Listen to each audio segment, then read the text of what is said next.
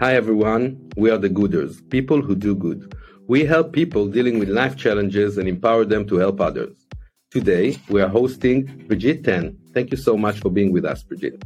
My Thank- pleasure. It's honored to be here.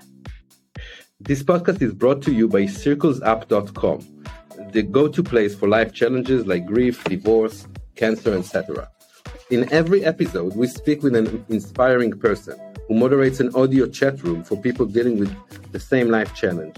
We will tell their stories and the story of the members of their groups. So thank you so much for being with us again, and we would love to hear your story. Thank you, Ira. Thank you. First of all, thank you for allowing me to be in this space. It's an honor to have to connect with you. I know, talking about story, I would point out to the listener, if they don't know, that this space, this amazing circle space created by Ira, inspired by his own experience with loss and cancer, and there's so many people who didn't feel that they have support and become bitter and angry. But to have you go out there and help the whole world in such an amazing way is just so heartwarming, because we always have the options to be bitter or to be better for the greater good of all. And that's the same way, which is what I choose. I'm a grief specialist, and I'm acquainted with grief since I was 5 years old. So it was going from many things that one can imagine and beyond. It's went from abuses and loss of loved ones, divorce, cancer, PTSD, and also pet loss. My background actually is in veterinary oncology. I'm a board certified veterinary oncologist, one of the 495 in the world. And before that, I was an emergency veterinarian. As you can imagine, I read between emergency and oncology. There was an extensive amount of grief. So I'm grateful that like yourself, I choose better of a bitter and have helped more than 25,000 people with grief now. Amazing. Wow, that's a lot of people, and thank you for the kind words. It sounds like you're dedicating your life to help other people, and you mentioned that your first grief experience was in the age of 5. Can you tell us a little bit about that? Like, who did you lose? And yeah, back in the day, it was abuses. As a child, there are many people, unfortunately, in this world that experience physical and emotional abuse, and every physical abuse really comes with emotional abuse. And it was abuses. It was abuses, not as much of the physical abuse, thankfully, to a degree. But also, it's much more on the, which also very devastating, because when you mess with someone's mind and someone's heart, it can impair the person's for life. It was the mental, emotional abuse actually, and being told that I was too stupid to. I was a stiff, clumsy, stupid, ugly duckling who should never dare to dance or speak or dream to become a doctor. And if we have failure and things like that, to just know that anybody can say anything, and if you put your heart and your mind into it, you can succeed. And I also lost a dear loved ones. My grandfather, who was my he was kind of like the one person who championed me among all those other things, and unfortunately he passed quite early. I was in such a shock and such a grief at that young age that it was you have that state where you're so out of it, you couldn't even cry. You kind of like, you completely lost, where you couldn't even, you don't even know left or right anymore. And that was, it really was my first awakening on being able to experience grief in a different form than the abuse, but in a of where you just almost like an out of body experience where it's everything feels so surreal. And I know a lot of people, even in circles, many people come in, and I particularly choose the evening times because anybody who's experienced grief know how it's kind of like come talking to you really loudly when you finally have a time to stop. And then everybody's like, oh my God, it's like surreal. It's surreal right now when the wound is so fresh. Yeah. Wow. And you told us a little bit about your grandfather, and you were a little girl, right? Did you even realize that you're going through grief, that you're dealing with the loss of your grandfather, or was it like just when you're looking aside and trying to understand what happened, that's when you realized that you were grieving? And that's the thing. I back in the day, I was young, but not as super young. I think I was about 13, 14 years old.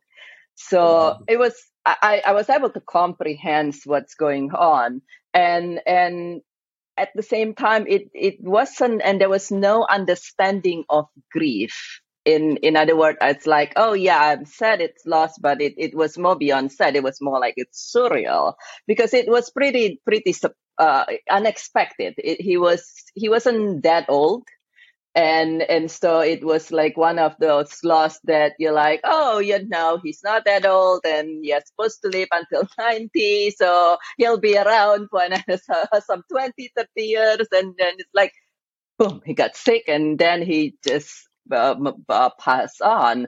And so it was one of those that you understand, but it was kind of like, I didn't really know what grief is. I didn't even really know, okay, so this is grieving. And really, that's really what's many people also, sometimes in this society, one of my missions being a grief specialist is to bring awareness about grief, because there are more than 40 different causes of grief.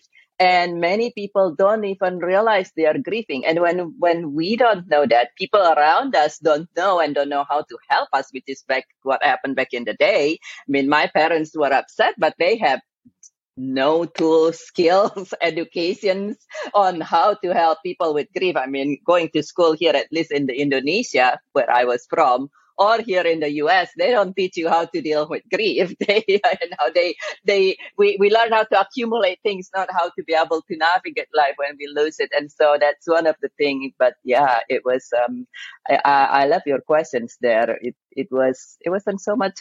I didn't really realize that it was grief. It was more like a surreal experience, realizing now that it was grief that was not addressed properly.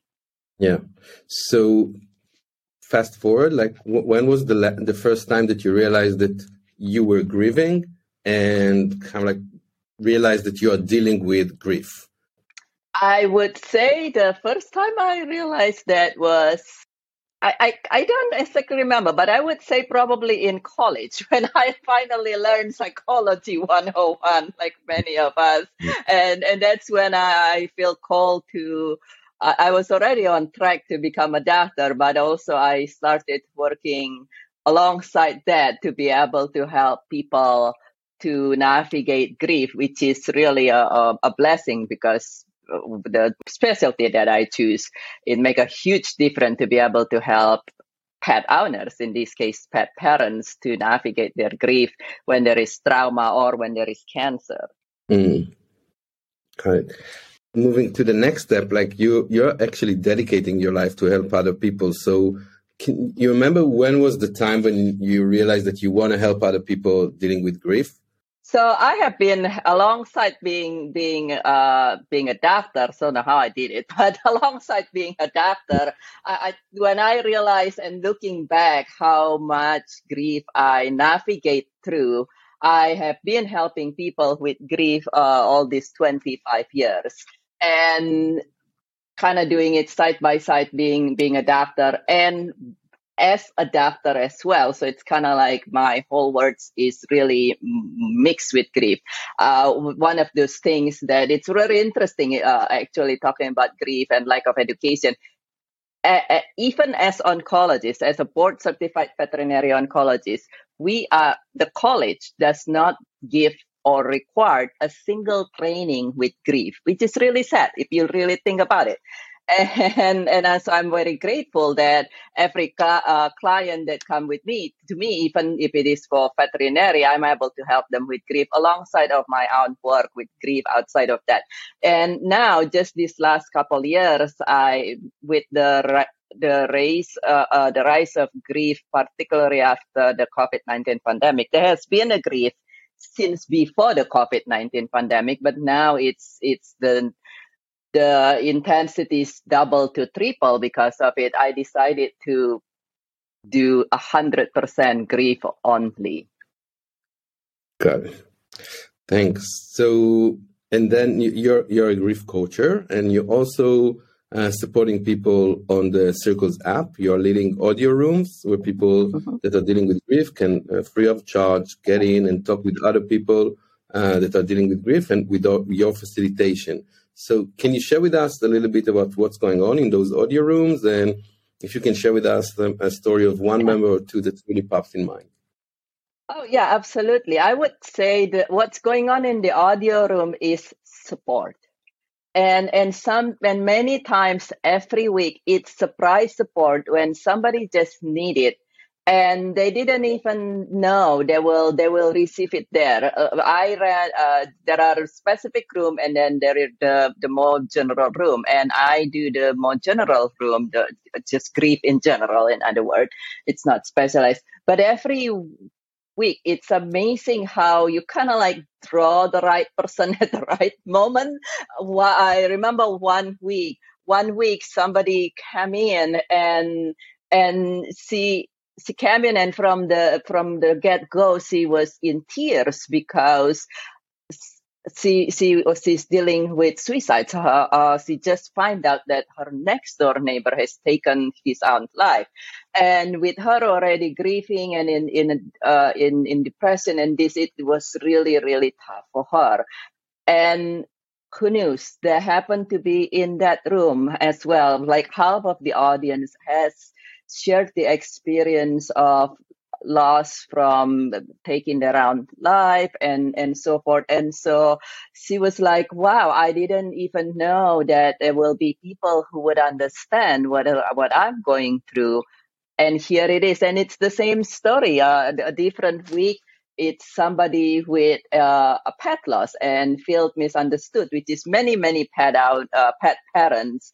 It's one of those the common disenfranchised or under-recognized grief, because for people who are not pet owner, pet lovers, they're like, oh, it's just a dog. But for the pet parents, it's a child a lot of time, of the only companion, and they come in the room, and because the person has another loss as well, but the pet loss is a lot in his mind, and he come in the room to discover that I was a veterinarian, and then there are other people in there who it's just like so much camaraderie and support, people who can understand, and then even when you think that your grief is so atypical, and no one could understand this classroom that we have somebody who, what we call the less typical grief. It's grief from a stalker.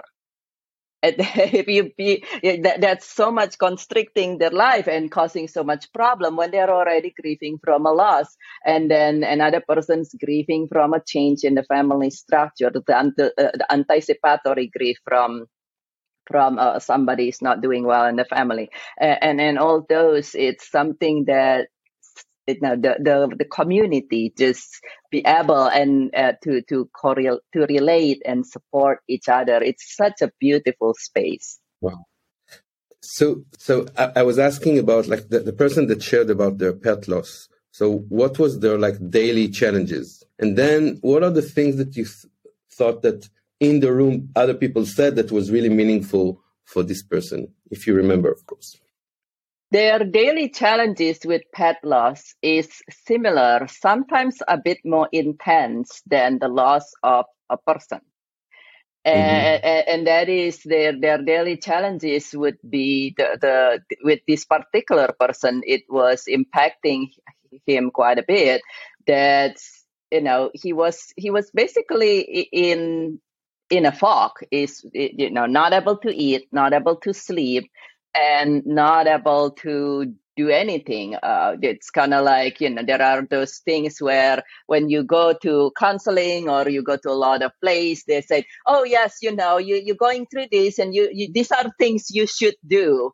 And many times we know things we should do, but sometimes we don't. When we're grieving, we're not even able to do that. I remember with myself, when I lost my pet Roscoe, I have, and many times we have other pets. I always have pets my whole life, but Roscoe was different. And the same thing with this gentleman. When we lost our pet, we couldn't even get out of bed. I Mm. mean, we could barely even get ourselves to go to the bathroom. Never mind going to the gym or going for a walk.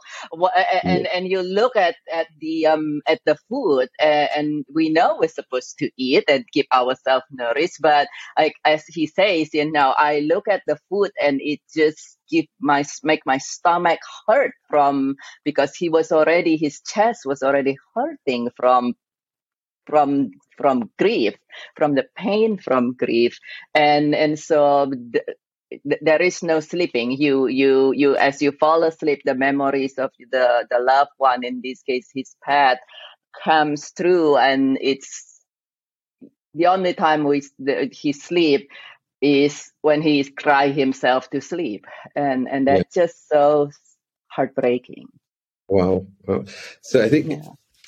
describing that, it's really like the essence of what we're trying to do here in the podcast and on the platform. We want people to share their experience, and to details, like the details of their experience, because usually we have like, it totally resonates with what I went through when I was grieving, and I was like, yes, I'm normal. This, like, everyone goes through this kind of like a challenge, which is amazing, and you're doing an amazing job leading those rooms and coaching people. And I really want to thank you for being here with us today, sharing your story and other people's story. And I urge people that are dealing with grief, to join your audio rooms, which you run on a weekly basis. I know that there's a lot of people that are getting a lot of value from it. So thank you so much, and keep on supporting people. Thanks. Thank you.